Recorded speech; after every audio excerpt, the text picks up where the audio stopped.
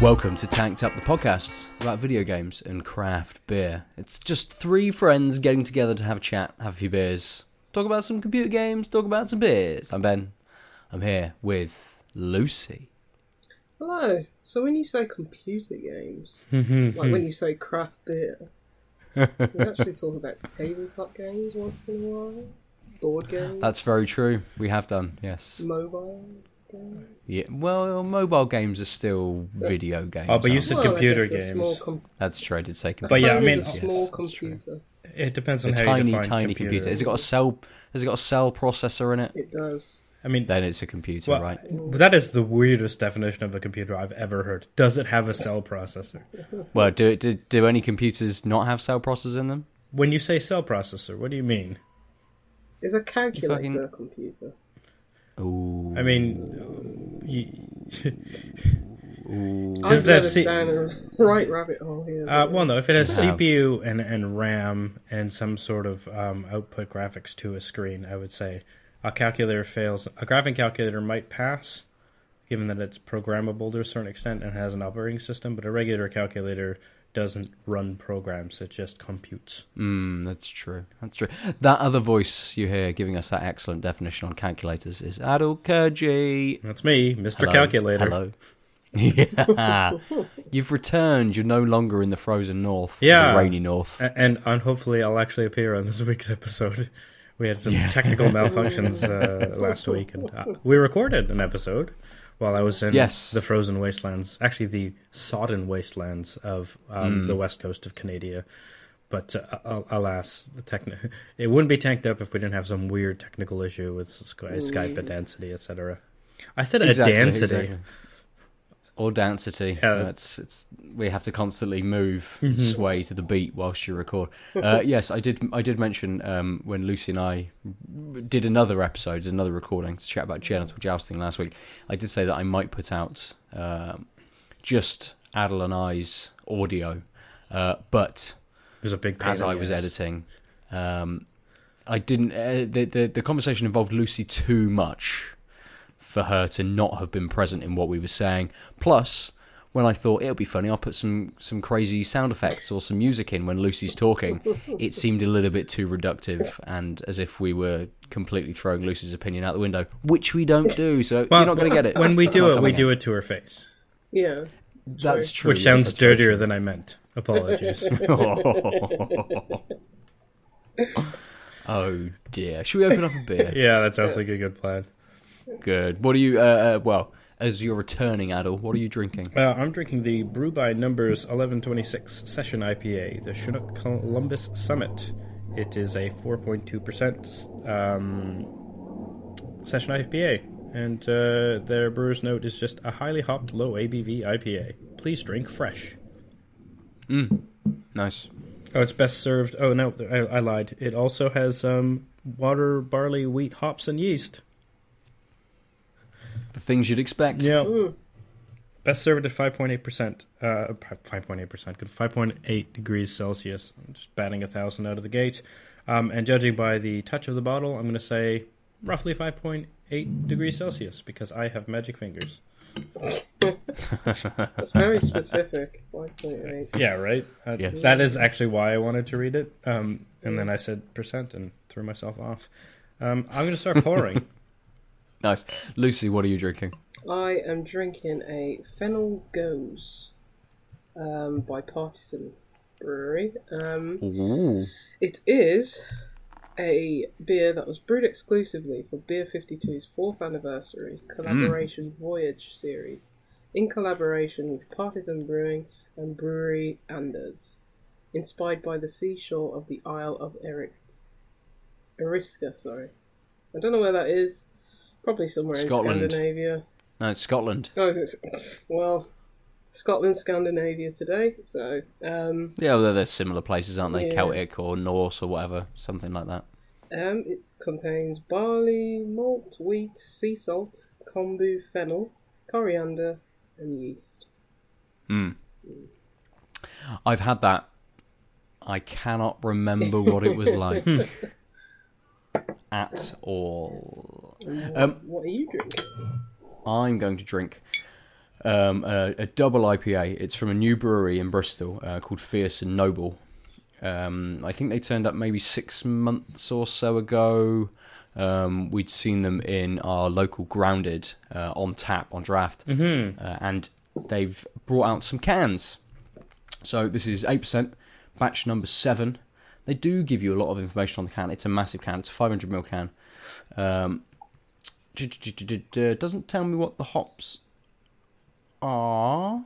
But the tasting notes are intense warm, tropical lemon and grapefruit flavours on a clean, crisp caramel bed. It's an easy drinking beer that keeps its muscles under wraps, but flexes them whenever it catches your eye. It's quite an eye-catching can. Nice pink, geometric kind of design. It's nice. 8%, 500ml. Jeez, I've picked a good one to start with, haven't I? I was going to say, that's quite the ambitious start. Yes. Well, it's been sat in the fridge a little while, so... yeah, go home or go home. I'm sort of... Well, yeah, exactly. Adil, how's your taste? How's it smell? It is quite straw-coloured, slightly hazy. It smells quite... It smells like it has... I would almost say both Mosaic and Citra, but definitely Mosaic in it. I could be wrong, but that's what it smells like. So, that fruitiness with a tempered by citrus tang. Yeah.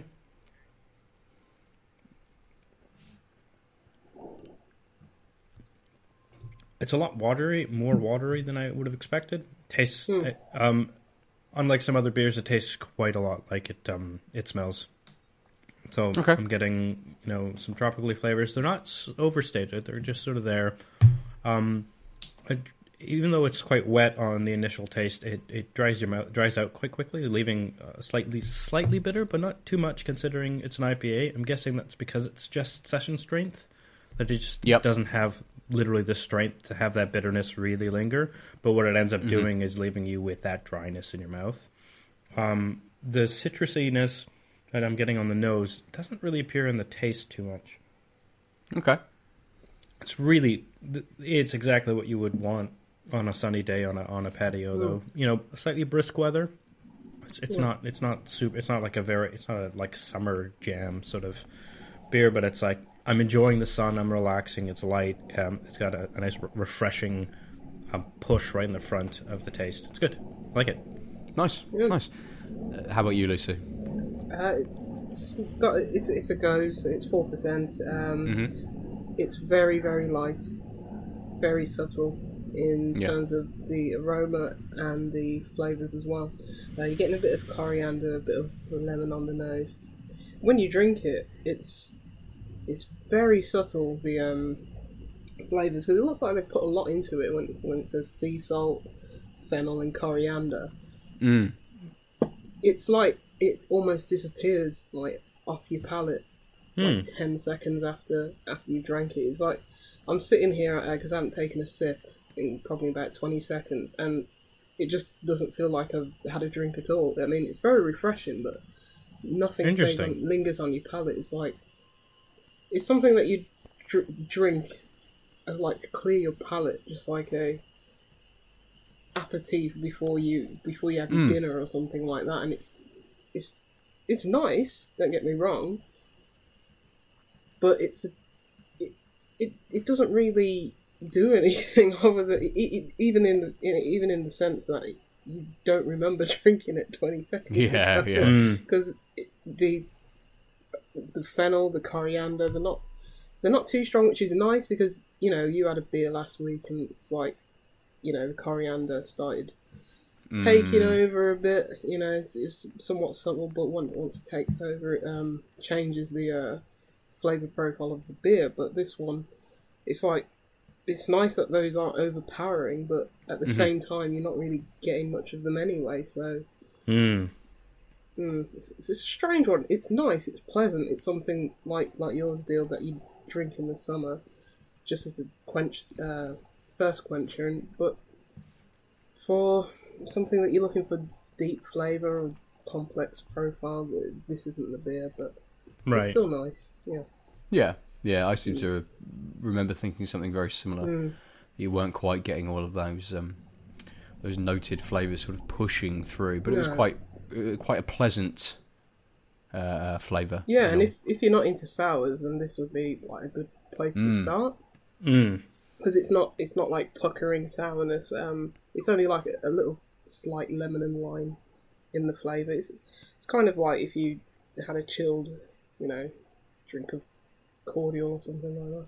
Right. Yeah. Nice bit of carbonation as well, just to keep it slightly refreshing. But yeah, it's okay. It's okay. Nice. Good stuff. This double IPA from Fierce and Noble, on the nose, definitely getting those tropical flavours. That is what sort of overpowers the nose more than anything else. But actually on the flavour, it's tempered down quite a bit. You get a little bit of the citrus coming through. And from the way that it looks, it's quite a sort of a hazy, golden sort of, almost got a slight tint of sort of more bronze to it, I suppose. But you expect it to kind of be this juice bomb, and almost from what it says on the label, having these tropical fruits pushing through and stuff, you expect it to do that. But actually, it's tempered down quite well, and it's not hitting you in the face with loads of sort of juice. Actually, the tropical flavours and the sort of the citrus, yes, there's grapefruit there as well, but they kind of all balance each other out quite well. And there's a bit of a sweetness to it, and that might just be the 8% creeping in very slightly, but it's so subtle that I'm not sure if it's the alcohol. I could be mistaking it for the tropical sort of flavours themselves, but it's very easy to drink. There's a very slight bitterness on the end, not much at all, and actually it's a lot wetter than I thought it would be. Normally when we're sat here drinking tropical double IPAs, we're banging them back, because they're quite dry. And I think the whole time that you were talking about your beer, Lucy, I had one sip, and that was it. I didn't need to. I'm not going back to this beer to wet my mouth almost. It sits very nicely. I'm not really sure what I kind of expected of it, because these guys sort of appeared out of nowhere almost. Suddenly it was like, there's a new brewery brewing in Bristol. Here are some of their beers. And we'd had a couple on draft, and they were good beers, but they weren't sort of stand out. They weren't doing anything special. They were standard interpretations of what they were, from what I understand. Like nothing. Yes. Like they were good examples of craft, but nothing jumped out. Sort of. Yeah. Not disappointing, but not surprising. Yeah, completely. I think at least in our local Grounded, it was a session beer and an IPA, I think, were the two that they had in there. But this actually is balanced very well. And it's very nice. It's very, as I say, it's very easy to drink.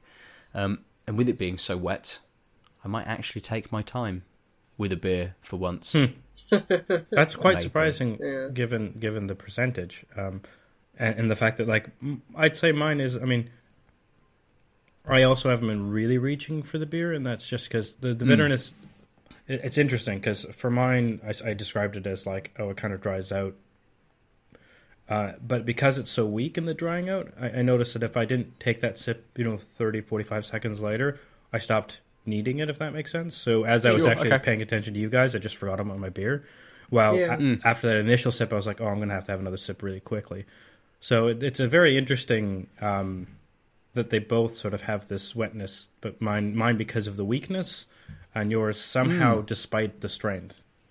Yeah, it's the same with mine. It's like, don't need to go back for another sip, because it's not a dry finish by any stretch of the imagination. It's quite wet actually, but it's like, I've had my fill, and it's a This is what you drink if you're recovering from a hangover and have to go have another session planned the next day. You start with this just to ease you in, right? It's so light and so delicately balanced. But I'm tasting a bit of fennel now after a few more sips. So weird beers we all have. Yes. Maybe not quite what we were expecting. No, I think that's definitely the nail on the head for me. Yeah. Cool. We're going to move into video games. I just wanted to start with something first.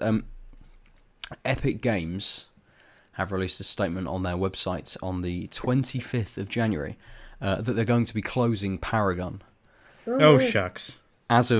As of April the 26th, Paragon's a hero shooter, like an arena-based hero shooter. Well, but it's like a first-person MOBA. Yeah. I mean, was it third person? Oh, it's third. Yeah, you're right. It's third person. You can see how much we've played. I was in free to play.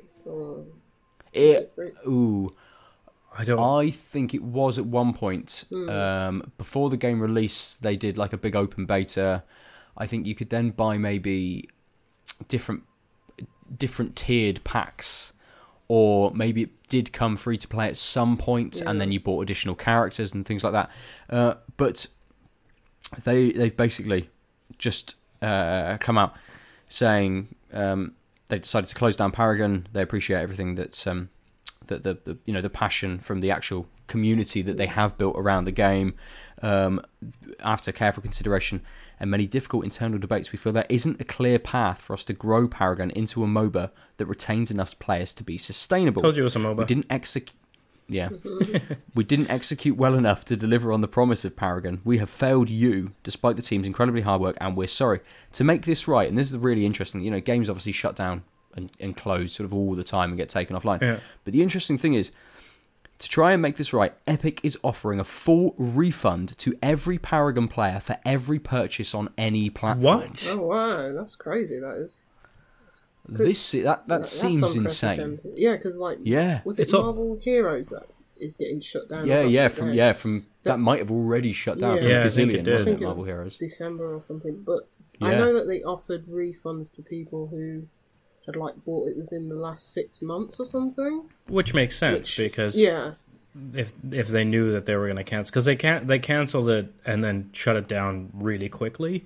Yeah. Versus the usual this will get shut down in 6 months. Don't spend any more money. So that's understandable. But Paragon's been kicking the back for 3 years, or is it 2 years? So 2 years. 2 years. But I remember it was in beta for quite a while before it actually released. And Adel, you and I did try it out on PlayStation. Yeah, I mean, I was in the closed beta from probably at least 6 months before it came out, and I just after the first couple updates, I played a bit when it first came out, and after the first couple updates, I tried it, and it just wasn't a game for me.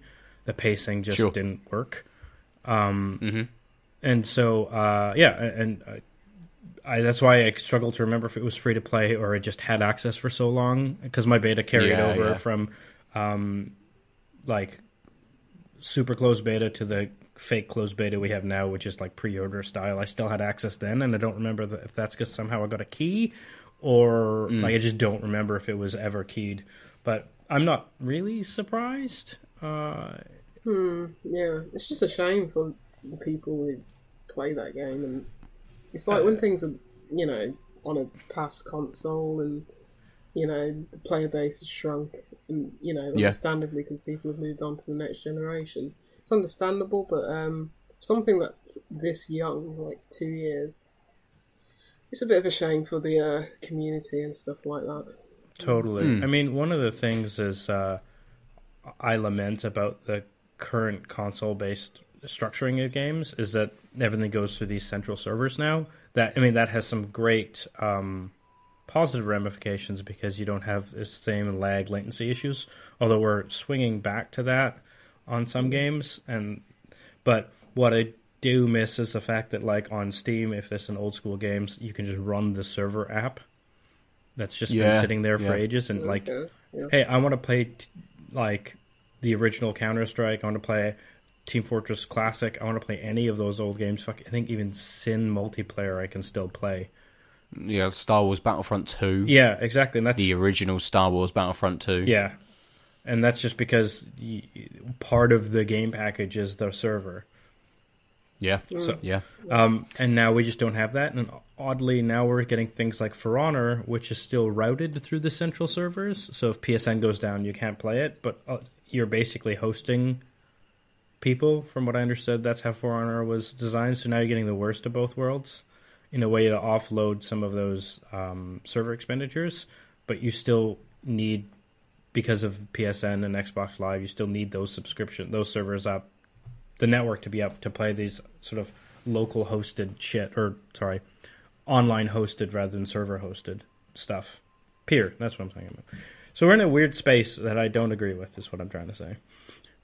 Well, Paragon is Epic Games as well, isn't it? They've got their own games launcher and all of that sort of stuff. I'm not sure you can get any of their games on Steam. I don't believe you can. So even if you could still do everything you wanted to with servers and stuff, Paragon's almost cut off in that way anyway, that it's behind that Epic Games sort of wall.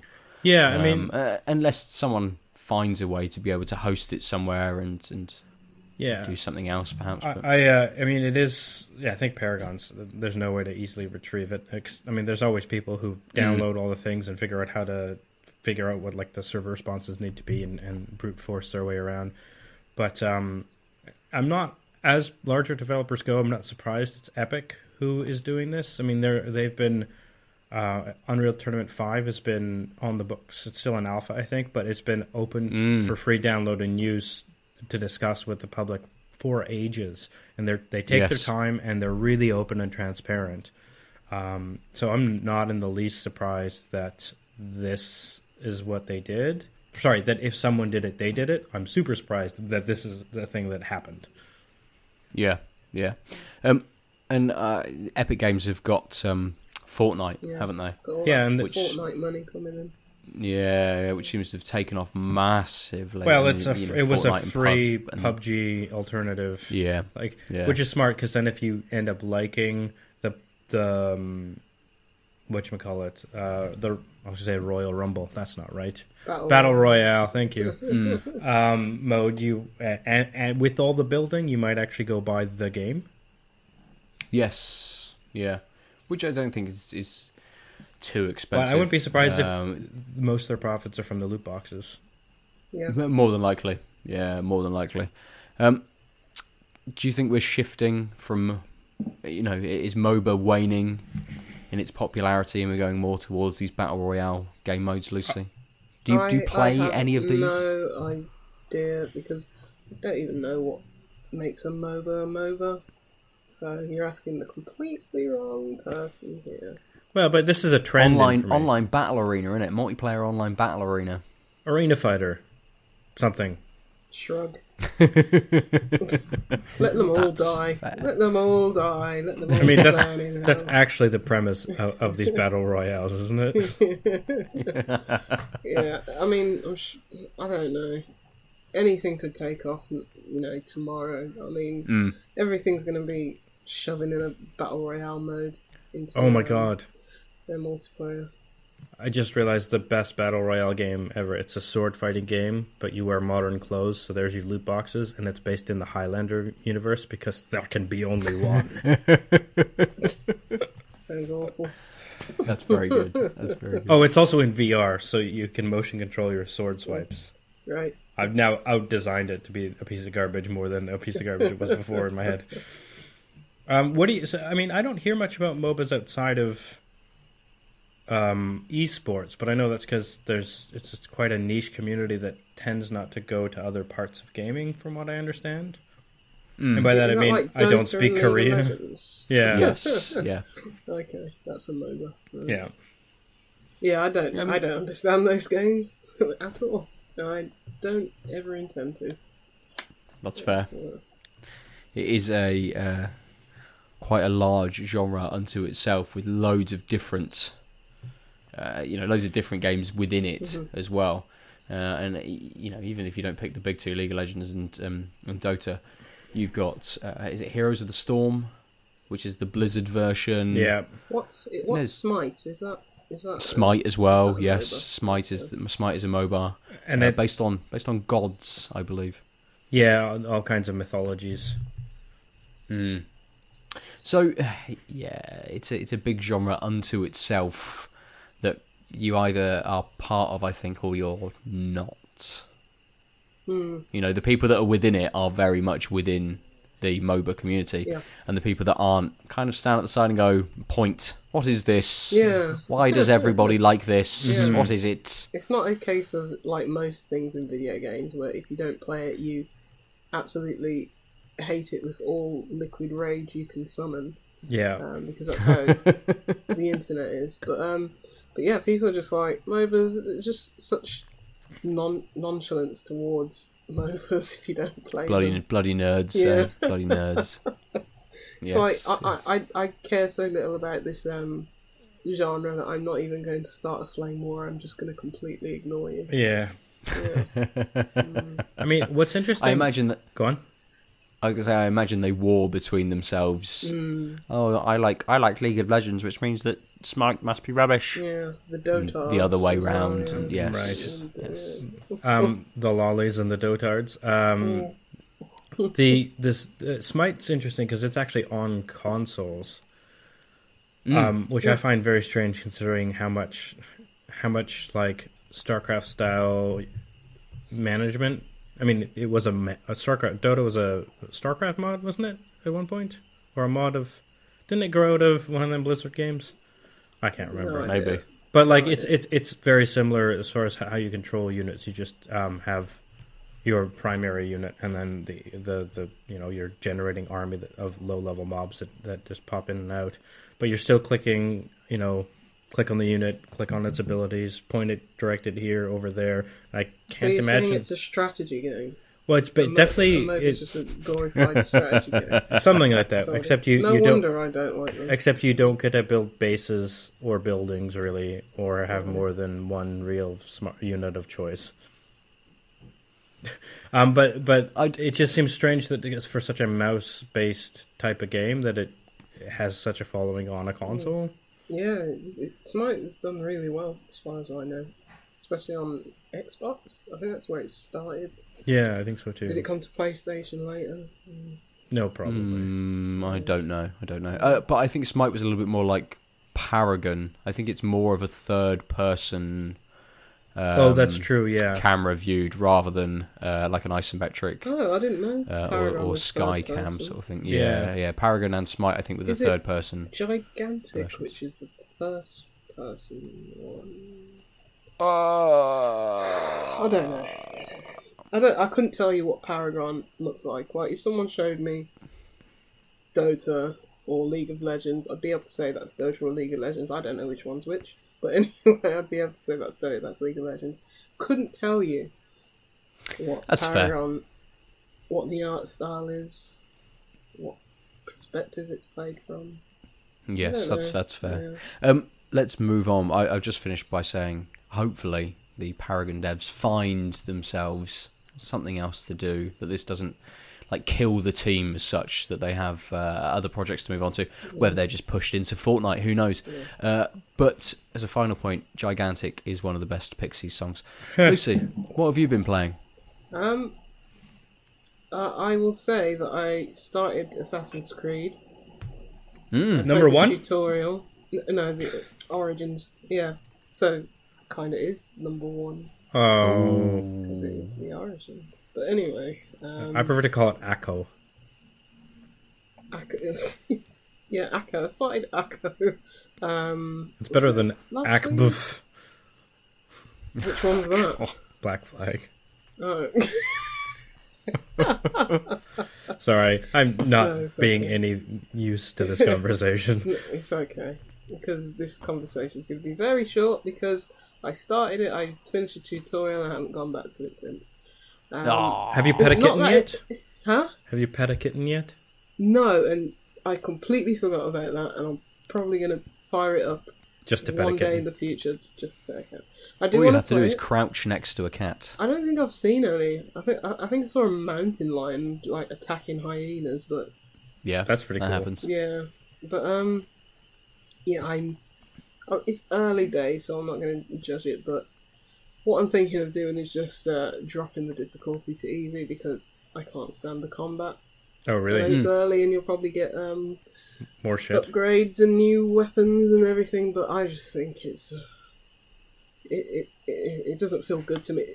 My opinion may change drastically depending on how far I actually get into it. But right now, I'm just like, if a group of guys start attacking me, it's like, I'm going to die unless I run away. Right. Take about an hour to heal up and then go back. It's just... It's all about the bow and arrow. Yeah. Yeah. Yeah, because... Pick most of the guys off first and leave it to maybe just 2 or 3 to have to actually melee. Yeah, but it's at the moment where my bow and arrow isn't strong enough just to headshot them in one go. And it's like, as soon as I alert one guy, they're all just going to start running at me. So, right. Yeah, but I'll continue with it. What did you think of the combat then? Did you enjoy it? I did. A lot of people have said that the combat was really good in. One of the best things about Syndicate and the other one Unity. Was the combat, and as I understand, because I haven't played those two, it's different again in Origins, and I think that's been most people's complaint about Origins, that the combat is not as good as it was in those games. Right. But I'm coming from, I played a little bit of Black Flag, I played a little bit of AC3, but really I'm coming from the Ezio games, right? The old AC2, ones. Brotherhood, and Revelations. Yeah, Revelations. Yeah, and as I think as we talked about in the episode that the Lost episode, Adel, you mentioned that it's kind of just when you know exactly the timing to counter people. That's all you have to do to be able to defeat anyone in combat. Yeah. Whereas this makes that much more difficult. You actually have to engage with what's happening around you, right? And you can you can spend ability points and get things like a parry with your shield. So you do open up different combat options as you sort of level your character up. And for me, I thought it was the best Assassin's Creed combat has been, having not played those other games, which everybody lauds for their combat. Yeah. So the thing is that I'm coming off not the Ezio trilogy, but I'm coming off Horizon Zero Dawn, which had great combat, and this it's not doing it for me at the moment. Other than that, I have been playing. I started today a game called Blossom Tales. And that's I've heard someone speaking. Yeah, I've heard someone talking about this. This is the game based on Mayim Bialik's teenage years. What? That's a poor Roseanne joke. Don't worry. That's a what? It's not a Roseanne. No, Mayim Bialik played Blossom in the TV hit sitcom Blossom.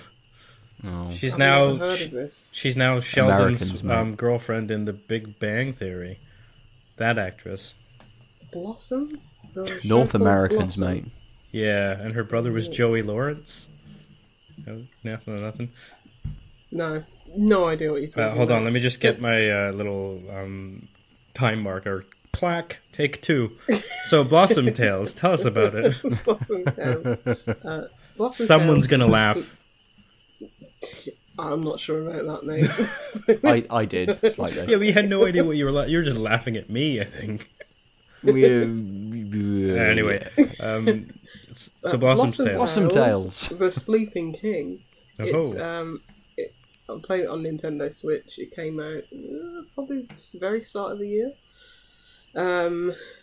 Or late last year, I'm not sure. But it's out on Steam. I think it's been out on Steam for probably about 9 months at this point. It is very much a Link to the Past clone. I think I have heard of this. Go on, sorry. Yeah, I think clone's a bit of a harsh word, because when you think clone, you probably think, Star Wars Episode 2. Yes, something crap like that. But, very low budget, cash in kind of just trying to evoke the spirit of A Link to the Past, and just trying to get people to buy your game. But this is not that at all. It's very well made. You can see it was lovingly crafted. Same like 16-bit pixel art style, kind of top-down perspective. It's very much A Link to the Past. I mean, you get a sword, you get bombs, you get arrows. You're slashing at grass, looking for secrets behind like cracked walls, and throwing your bombs there and looking for secrets and getting the upgrades and upgrading your hearts and your energy meter, etc., etc. So it's very much A Link to the Past, but I'm really enjoying it. I finished one dungeon and I'm about to go into a second dungeon now. I think there's 3 dungeons in total, and there's probably maybe a 4th, I don't know, to defeat the boss or whatever. But like a final, yeah, but it's basically A Link to the Past if Link was a girl, and it's really fun. It's really enjoyable. I'd suggest. It's kind of weird because it's like this is out on Nintendo Switch and A Link to the Past isn't, and that's just so bizarre to me. That is funny. So yeah, it's weird. Nintendo, what are you doing? Sort it out. Get Virtual Console on that thing. But yeah, it's basically a story. It's like a storybook kind of thing. Like, imagine a cartoon and there's 2 kids with their grandpa, and the grandpa's telling them this story about this female knight and everything, trying to save the king, etc. And it's narrated in that way, as if the grandpa's doing things, telling you the story. And the 2 kids that he's telling the story to, they're like, if you go into an encounter, one kid's like saying, "Oh, and Lily, who's the knight, met up with this pirate queen," and it was like, "No, it's a ninja or something." The other kids say, "No, it's a ninja," and the other one say, "No, it's a pirate queen, ninja pirate queen," and you can choose which one you face up against. So it changes, and I mean, I'm never going to play this, over again to see the other what the other option would be. But it's cool that you can have that kind of agency over parts of the story and the combat. So that was a nice touch. Takes that narration to sort of the next level, really. Yeah, but I got it for, I think, £18. It's more expensive on Switch, like £3 or £4 more on Switch. Nintendo tax. The Nintendo tax is to be expected by now. But I don't think it's, a ludicrous amount of money to have the portability factor. I mean, it's not like Telltale Batman, which is like 5 times the price on Switch, which is just ridiculous. But yeah, I'd say check it out. Nice. Awesome. That's cool. I did hear other people talking about it on another podcast, and they were, or at least one of them was complaining about some of the puzzling in it that they found is almost like a Simon Says type puzzle where you have to repeat or do something that someone else has done, and they found that it was very difficult to do so and went on a little bit too long. Maybe I just haven't got up to that point yet, but I think puzzles that I've encountered are, really good. Some of them are like the one that I think Simon Says puzzle that you're on about. This it's probably not the thing, but there was one where it was like different pillars and they light up, and then you have to, select the same ones. It's like each one has a different tone, and you have to do the tone in the right order. I think that's what they meant by sort of the Simon Says type thing. You have to repeat, copy what's happening in order. Yeah, I've only encountered that once, and you only had to do it about 3 times. Maybe at a later point in the game, they have another one which is much longer. I don't know, but the puzzles have been really interesting so far. Stuff like having to. There's a cauldron of fire, and you have to shoot arrows into it so it lights up the next cauldron, which is unlit, and so on and so forth, and create a chain. And then, shoot moss from like a wall, and light it on fire so you can get through and stuff like that. And there are other puzzles where you have to basically cover. There's tiles on the floor, and you have to make them all the same color without going back onto them. And yeah, it's just it's not challenging at the moment. It's I haven't died so far yet, but I like that about it. It's not punishing. It's not hard. It's quite relaxing just to sit back and chill out with it. But yeah, I've only done the first dungeon. I don't know if the difficulty of the puzzles or the combat is going to step up later, but it seems quite generous in the amount of hearts that drop. Right. And nice.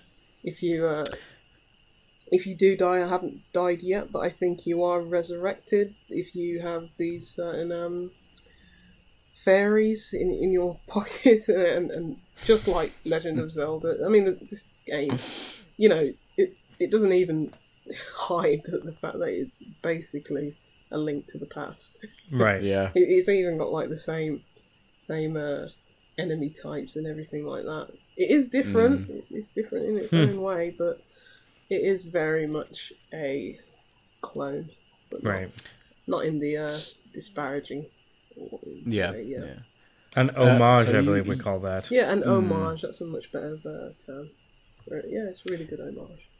So are you going to jump back into Blossom Tale or Assassin's Creed Origins first? Which is holding you more? Blossom Tales, for sure. So started it today, and I only put it down to have dinner and to record this podcast. Otherwise, I would have just continued playing it. Assassin's Creed Origins, I can't even remember when I started it. It might have been last week, during the week. I don't know. Right. I don't know. But yeah, I need to give Assassin's Creed a bit more time. But it's just hard when I have a Switch and I can just lie in bed and play. Yeah, that's fair. And nice. when I went into Assassin's Creed, as soon as I got into the game, I was like, okay, I've heard it's very big, but how big is it? I went into the map, started scrolling back. Probably scroll back for about 5 minutes, what it seemed, and the map is massive, and I immediately had an overwhelming sense of anxiety just wash over me. It's like, why is this game so big? There's no need whatsoever. It's I think almost I'm not sure. Maybe I've gamed 4 or 5 nights on maybe a 3-hour session each of those times, and it's taken me about 4 weeks to do Assassin's Creed Origins. Well, that's less than I would have thought, but yeah, but it's maybe 60, maybe 70 hours, something like that. And I've done everything. I've platinumed it. So and that comes quite easily through gameplay. I've not had to go out of my way. And I remember when I was talking about it, like saying I really enjoyed the setting. I really enjoyed Egypt, and I wanted to explore. So when the little question mark pops up on your map, I have gone over. I want to go and see what is there. So for me, at least, having this engaging world, it was within my playthrough that I 100%ed it as such. So yeah, it's not like some absurd game which wants you to. It's not The Witcher, basically. Collect 999 moons or something stupid like that. But... yeah, no. Should we have another beer? That's a great idea. Yes. Adel, what are you drinking? I'm drinking the Northern Monks Patron Project's 2.03. It's hard to tell where the name is. Yeah, it's very hard to find the name. It's the Nomad Clan Cross Tank Petrol City of Industry. It's got Amarillo, Citra, Mosaic, Simcoe, and it is a double dry hopped IPA, 6.6%. Okay. I think I've had that one. Can you show the cap? A graffitied wall. Yeah, I'm sure I've had this. Sorry for the listeners. With some old school factories in the background. Yeah, big chimney stacks. Hence the City of Industry, which I think is the name. Now that I look at it, it's just at the end of all the text right before they say Northern Monk again. Where is the City of Industry? What city is that? Birmingham. It is Birmingham, yeah. Yeah, I would have guessed, but I don't know. Fuck all about this country. Looks like it's Digbeth or somewhere like that on the thingy. Are these words you were saying? More of a hipster art deco place nowadays. It's like the cool part of Birmingham these days, isn't it? Yeah, that's why I never go there. Because I'm not cool. They do have a decent beer shop there called Clink. Nice. Good for anyone in Birmingham.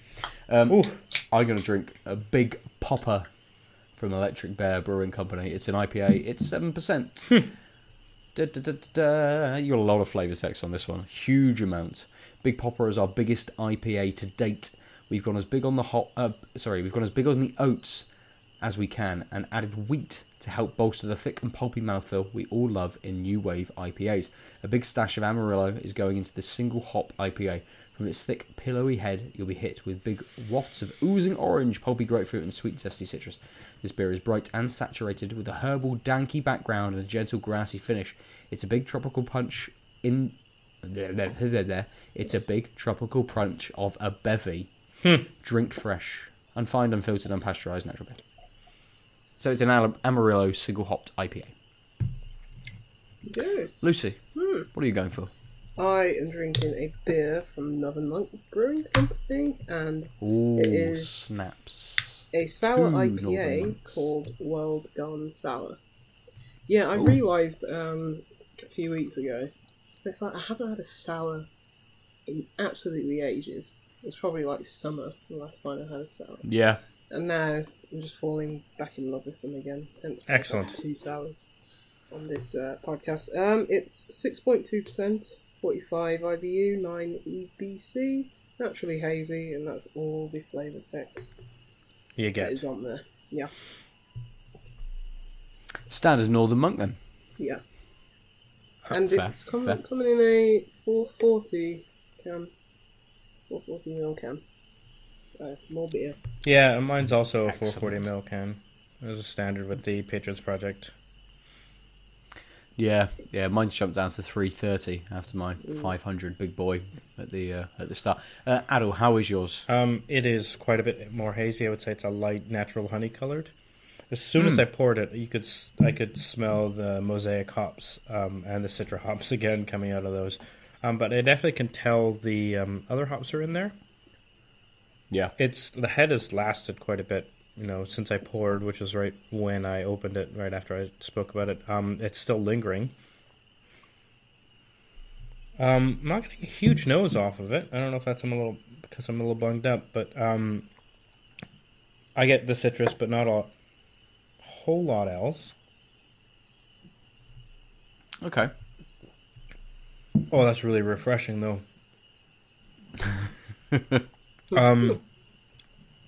So I'm getting a little bit of mango passion fruit, but it's kind of understated. I can't tell what it is, but right after the initial taste, it kind of dips lower. I don't know how to describe that. Well, there just gives a volume and depth to the taste that, like for example, the session IPA I had before was just sort of a flavor profile went through. This sort of just started with something and then sort of dropped lower, and a lot more is happening that I'm not really quite sure what all the tastes are. Okay. But it is quite refreshing. It also leaves you wet. Almost no lingering bitterness, which for an IPA is kind of surprising at 6%. But again, yours managed to do it as well, Ben. Sure. It's really excellent. I'm probably going to have to say something else once I get actual tastes in my mouth. Keep having sips. Lucy, how's yours? I can't say I'm much of a fan. This tastes like it has more coriander in it than like the last beer I had.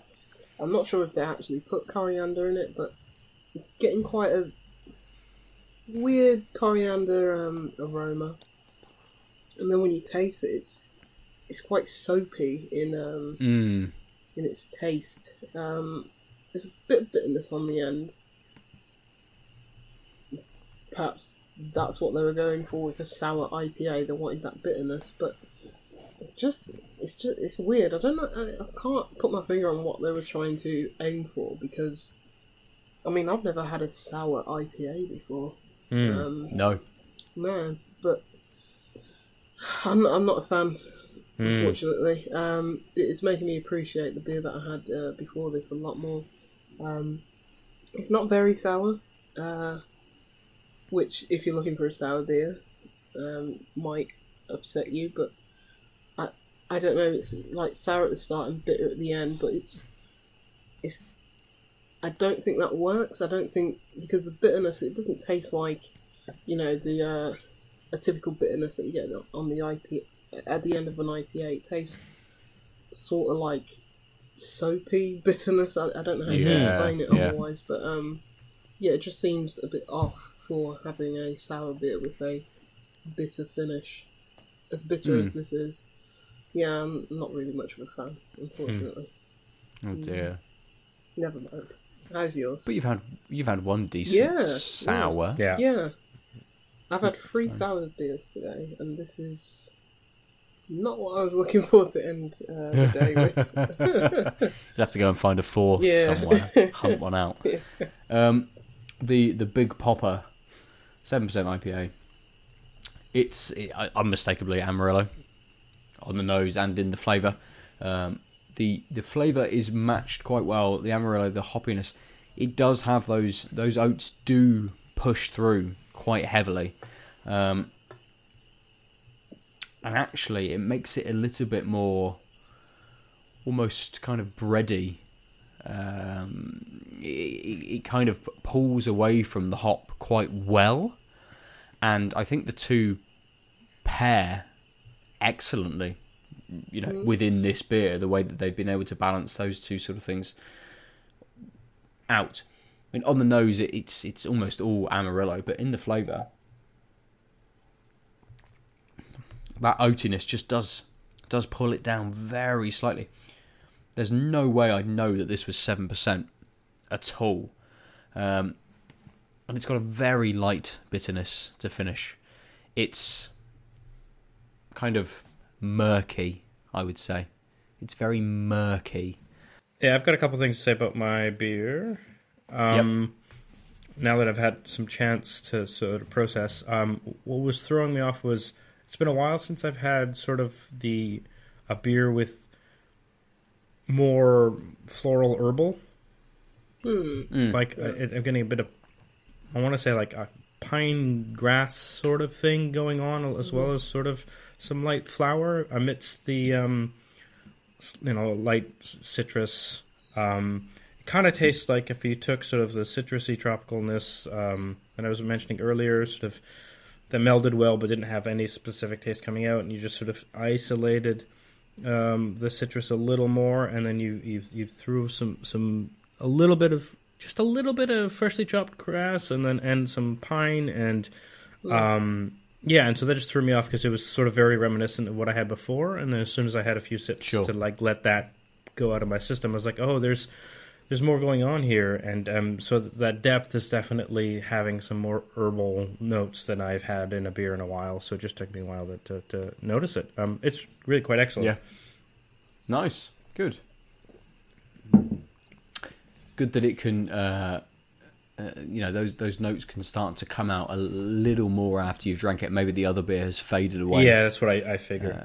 The pineness sort of comes out just before the finish, so that it sort of adds a bitterness, and then that disappears quite quickly. But then the regular bitterness of just the beer kicks in, and slow and quite quick. Well, medium fades away, so you have the satisfying wet mouthfeel with a bit of bitterness lasting.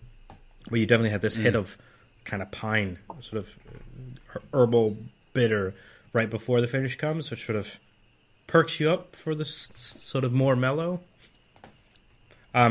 Yes. So anyway, those are my thoughts on the beer now that we've rounded back around.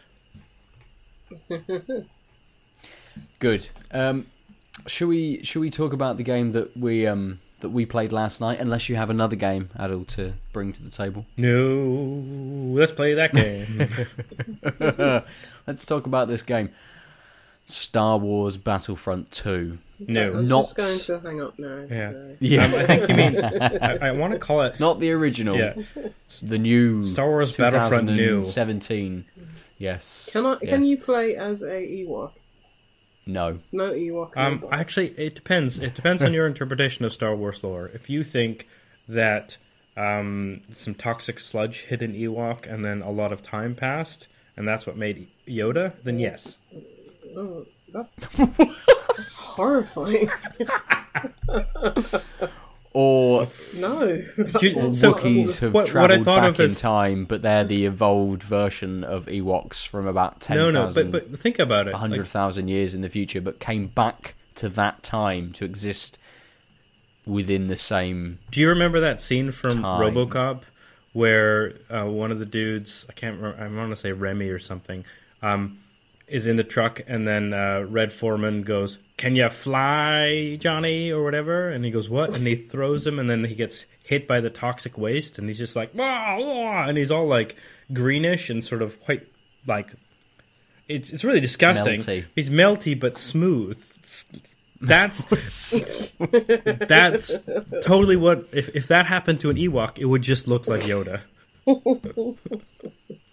I think you might have to change his ears a little bit, but yeah, fair enough. Okay. Time passes, so time passes, your ears keep growing. As we know, old people have big ears, so 800 years of ear growth, done. Yeah. Yoda's just toxic adventure Ewok, is what I'm saying. A good theory. We played a lot of the co-op arcade mode, right? Yes, last night, and I think the main thing we took away from it was, even within that, I can't remember what they're called now, the ability cards, the star cards, are so ingrained within the system that loot boxes are the main driving force of the upgrade and kit equipment kind of system, really. For them to remove loot boxes in a way that they were purchasable with real world currency, or whatever they did to change the issue that everyone was up in arms about when the game, or even before the game had released, is so ingrained that they cannot change the game as such. Fully. And that it's not broken because of it. It's just a bit more... I don't know. I mean, whilst we were playing the co-op, neither of us equipped any equipment. We came with just the stock equipment for that class or character. Really frustrating is that by looking at the list of weapons, a lot of the classes had sort of... You could have two types of weapons. Like, the officer could have a really sort of high-powered, accurate pistol or like a sniper rifle. The heavies seem to have like a rapid-fire thing or some other thing. I say some other thing because although we could tell that there were sort of two classes of weapons and then multiple iterations of that class, like, choices within that, you were only given one weapon per class. So even when you were... I thought, oh, well, this will be good. I'll be able to test a bunch of classes and see how it goes. And it's like, well, I don't even know half of the officer class. Like, I don't. Because we'd have to have used money or points or credits or whatever to unlock a gun just to see what sniping is like in the game. There was literally no way to play as a sniper right off the bat. Well, I think the guns were locked behind leveling up within the multiplayer. Right. So it's weird that the co-op arcade mode, which is couch co-op, it's not over the internet, is hampered by you having to have played multiplayer. Mm-hmm. That didn't come across in single player at all. Like, that, you don't have to worry about that within single player. You can go in, you can just bang through the campaign. And did you have a lot of weapons choice in the campaign, or was it just by the nature of the narrative that it made sense that you didn't? You did, and I think you started off with very limited, and as you went through the game, you picked up more weapons as you went through, and then could use them in later levels and things. But to have even something as simple as an arcade co-op, because really you might only want this game to play through the single player and to play with your friend sat on your sofa. To have one of those parts locked behind having to have progressed in another mode is absurd. That's ridiculous Totally. that co-op arcade mode isn't completely open and is almost like the sandbox version of the game for you to be able to equip what you want, to use whatever weapons you want. It's kind of that's lame. It's arcade mode, right? It's like having a fighting game and none of the characters are unlocked. Yeah, you get two characters. Yeah, just want to play, put the disc in, play with your mate. Yeah. Two characters. Was it Ryu or Ken? Yeah, was it you, Ben, who came over to play DBZ, the Xenoverse 1 with me? And yes. We were like, there's like 4 characters of the 67,000 in the game that we could play right off the bat in versus mode. So we ended up playing first player, didn't we? Just try and unlock shit we could play the game against each other. Yeah. I mean, that was the thing back in the day. Sometimes, like you have to actually unlock the roster. Nowadays, they're just like, here you go. If you want more characters, you can pay for them in DLC. But that was fine when you unlocked a character and all you had to do was do a 20 or 30 minute run through and defeat 5 or 10 other characters, and at the end you get character A or character B. Man, you gotta play better games if that's what the characters are. I'm playing video game. You're playing the computer the computer game. 2D fighter mode. Yes, yeah. I seem to remember that when Street Fighter V released, you only had about 10 characters, and then they've just brought out Season 2, which has added like another 5 or 6 characters. Season 1 added maybe another 6 characters, and suddenly you're getting a decent roster. You're getting maybe 20 or something characters to choose from, all from the Street Fighter pantheon of the last 4 plus all the iterations of those games. And funny you come up with Dragon Ball, Adol, because the new Dragon Ball Fighters has just come out. And I've heard nothing but really good things about it. Yeah, that's got a huge, absolutely massive roster of characters, I believe, which makes sense from a game based upon an anime which is hundreds of episodes long, featuring hundreds of characters. So it is disappointing that Battlefront 2 just doesn't have that kind of sandbox mode that you would almost expect arcade to be, or that at least arcade allowed you to unlock things within arcade mode. Complete level 1, unlock the second gun for every class. Complete level 2, unlock, I don't know, an extra grenade or something like that, or an upgraded grenade or some shit, whatever they decide to do. But to lock it behind multiplayer, a completely different game mode which you may never want to play, is just a big thumbs down. A big thumbs down compared to the single player, which I really enjoyed. Oh, that's good. It's a really good Star Wars story. Yeah? Is it? Yeah, it is. I'm shocked. I know. Just, I was just as because well, of actually. what people have, said about it. But hey, if you enjoyed it, like, did you enjoy the spectacle, or did you actually enjoy the story?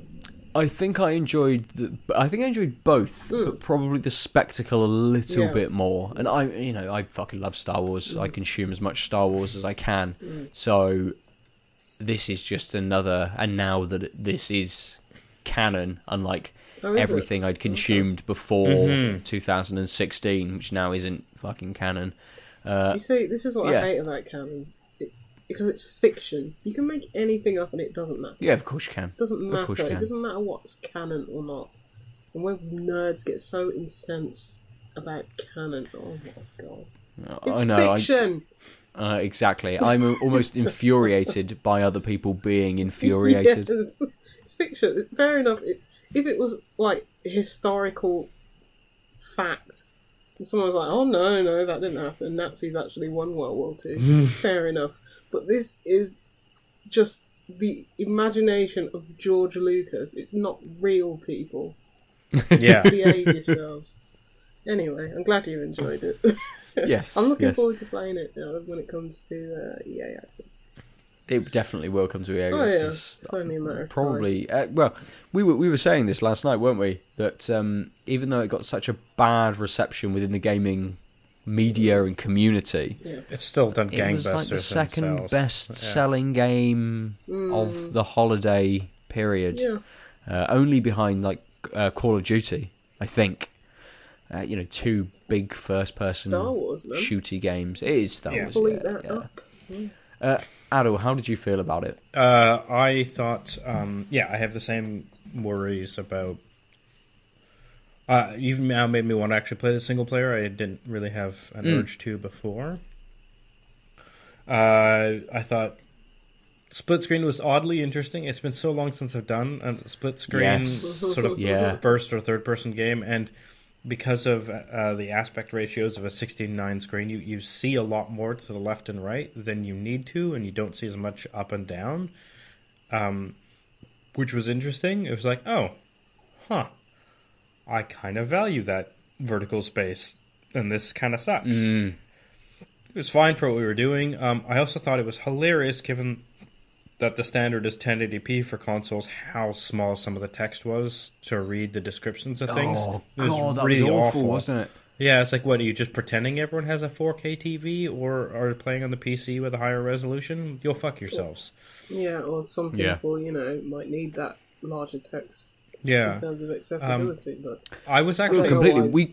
We could read titles, but we couldn't read any flavor text at all. I leaned in and I could make out, but even the words themselves were blurry, so it wasn't just that, like, it was the case that even if you were right next to the screen, it wasn't crisp. It was like, this font is not appropriate for this resolution, which is ridiculous for such a huge game.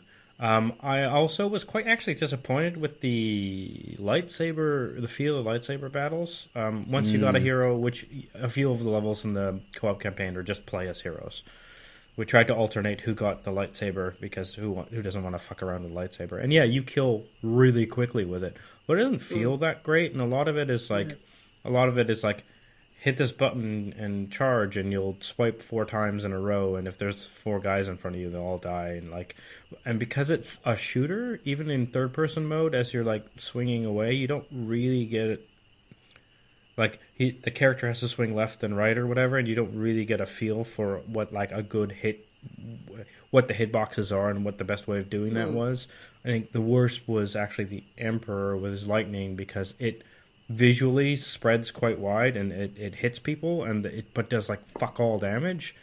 And I couldn't tell if that was... I realized after we played that level that it might have just been that I wasn't really using my aiming, like the crosshairs, the reticule, that much. Because it didn't, like, the animation and the way it was displayed didn't seem to make it seem like it mattered, but at the same time no one was really dropping after like 5 seconds of being electrocuted. I was like, well, this is dumb. And it's like, maybe I need to try and headshot, even though it's a broadly animated electricity, and if they get hit on the periphery or whatever, it looks the same, but maybe I need to aim for the head so that the hitbox gets hit, but nothing in the game is telling me I'm doing this poorly, because I've hit the guy with electricity, he's kind of getting damaged, not really reacting very quickly. I guess that's what electricity does. I don't know. So the non-gun based heroes were kind of disappointing in the way gameplay felt. They clearly out-damage regular gunplay characters, and even hero gunplay characters. Quite often, the bladed characters just win because they're doing more damage. It just doesn't feel that great doing it, which is really a shame. One of the things we noticed was we played through the entire light side co-op missions and half of the dark side ones a bit. There was zero of the vehicular spaceship things in co-op. In arcade, no vehicle or starship fights at all. Yeah, and so it was just like, I thought that was part of this game. I was kind of looking forward to it. And I wonder if it's just because you lose so much of your viewing, and it's a 3D space, that it would actually be quite shitty to be in split screen and not have up and down or something. Maybe. But it just was kind of surprising, because it was only after we sort of said, okay, we're done. It was like, oh, wait, we never really played with vehicles, which was supposed to be a big part of this game. So I will play it. it really depends on how OP the people who've been playing since Christmas have gotten with their star cards and stuff. Because I know that's an issue, having looked at the star cards and having seen how not only the star cards will let you do whatever you do better, but also with like your power and whatnot, but also you have to have been playing the game to get access to better weapons, and you will accelerate better if you have better cards. And it's like, oh, well, I see the treadmill you designed, you assholes. But now it's a really a question of, if Ben and I hop online as newbies a month-ish after it came out, will we be competitive at all, given that Ben's all right and I'm not all right? We're going to be slaughtered. Yeah, but like, I was okay. As soon as we spawn, just instantly kill. Yeah, the other... is like all online multiplayer. Well, so games, the reason why I liked Battlefield 1 so much was, even though I was never great on the scoreboard, or rather I was never that great shooting wise, but there were other things to do, and if we worked as a team, I would end up doing all right on the scoreboard if we worked it decently as a squad. But I know that licensed games, particularly everyone wants to just work their way up to be the hero. No one's going to be playing as a squad. This won't be like a Battlefield game where everyone's trying to work together, because so much of this game is is designed for personal objectives. Get your star cards so you can get to the hero faster. Well, and then when you're a hero, the whole point is just run buck wild, because you're going to be really hard to take down. So at what point am I supposed to talk to my squad and organize defending the base? If I need to do a lot of kills to get the hero so that I can kill everyone really more easily. Yeah, completely.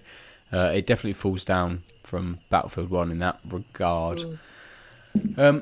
I think we'll finish our Battlefront 2 conversation, and I think the final point I'll make on it is that actually, even though it's a game about lots of different races, lots of different species, it's actually quite a racist game, because we got to the end, right to the end of the light side arcade mode, and we'd played a variety of heroes. I think we played almost all of the heroes, bar John Boyega's character. Finn. Exactly. And then suddenly, in the last mission, he was available to play, and his animation is him looking scared around the battlefield. I think, fuck you here. Everyone else, it's really interesting. Everyone else's animation was like really positive and like staring forthrightly forward. Yeah, and his everyone. Go on. Yeah. No. Please. Yeah, so everyone's looking forward. You know, they might have a movement when you like go over their character to highlight the hero in the hero selection screen or whatever. Like when you're looking at your collection to see what you've unlocked. Of all the unlocked characters, they all are looking forward. Some of them might like do a salute or a move, but none of them move. And Finn literally starts with his back to the camera, and then swivels forward and looks kind of scared. And you're like, what? It's probably because John Boyega gave him so much crap on Twitter with Battlefront 1. It was like, dudes, I need a story mode. Where is it? Yeah. And, we're like, well, F you. But it was really weird, to the point where, like, once we noticed it, Ben and I had to, like, we went through all of the characters, so like, the only other person who had a slight movement sort of back forward was Leia, who, like, did a purposeful, like, sort of turn. Like, she was, like, confident stare. 45 degrees away from the camera, confident move to square on, and, like, looking like, fuck you. I was like, oh, okay, I see how it goes. Yeah, but through the arcade, you played as every other character. Well, there's the and then suddenly Finn's there, and, like redundant Finn. Yeah, and that's how. Who wants to be him? That's how we noticed it, because we're like, oh, we unlocked. Yeah, okay, let's look at all, like, because we were looking at what abilities and cards and what we had unlocked, because we're like, well, shit. Now Ben has 10,000 credits. What can he get? And all the heroes we played through were available, plus Finn. And we're like, we didn't get to play as Finn. Like, he's just there. Like, it makes sense that like these characters who are available in arcade are the ones that you just get off the top.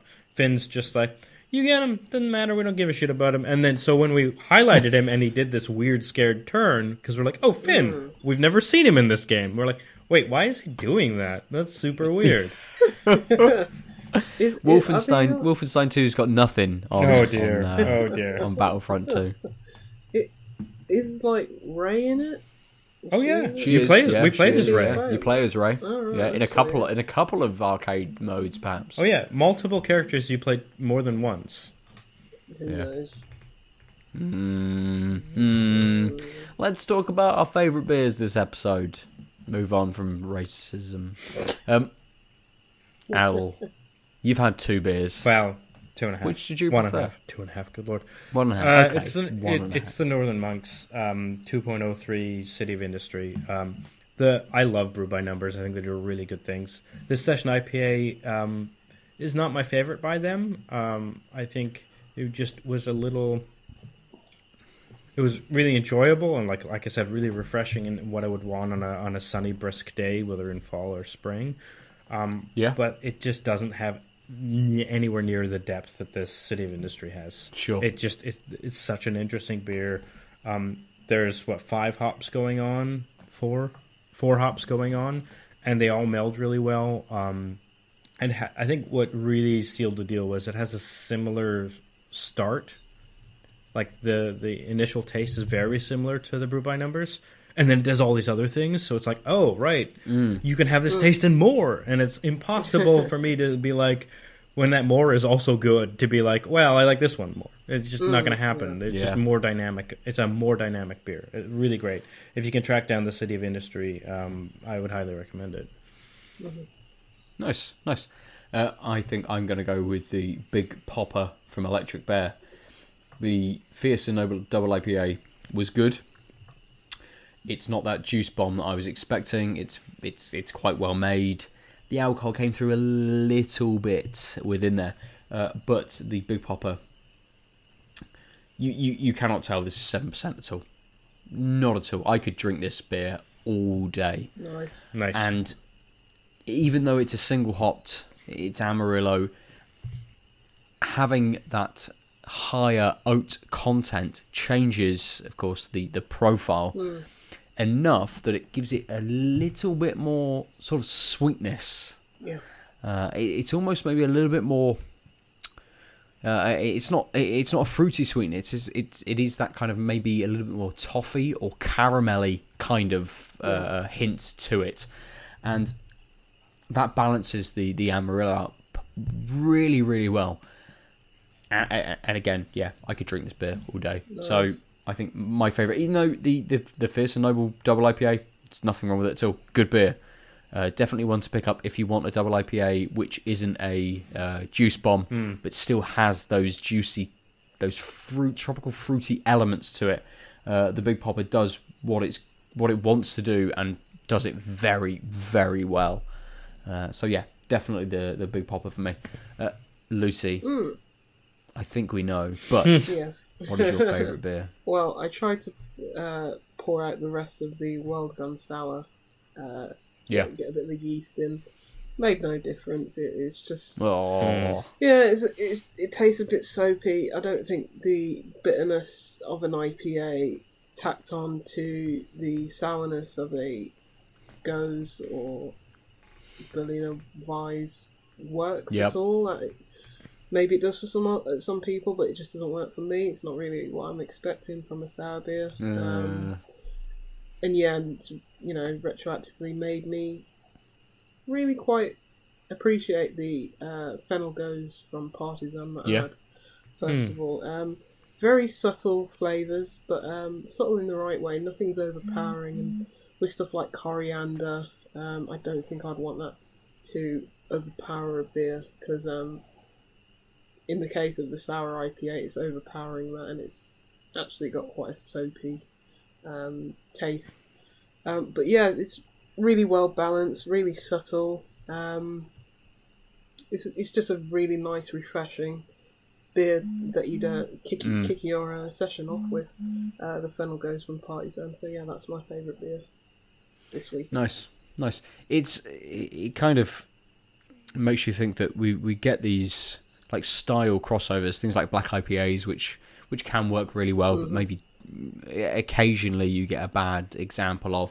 I think last week I had it was called a white pale, but was very clearly kind of trying to be a wheat beer crossed with a pale ale. Yeah. And now you've got this sour IPA that maybe there are certain styles which should just not be forced together, perhaps. It doesn't work, unfortunately. It's the first sour IPA I've had, to be fair, and it'll likely be the last.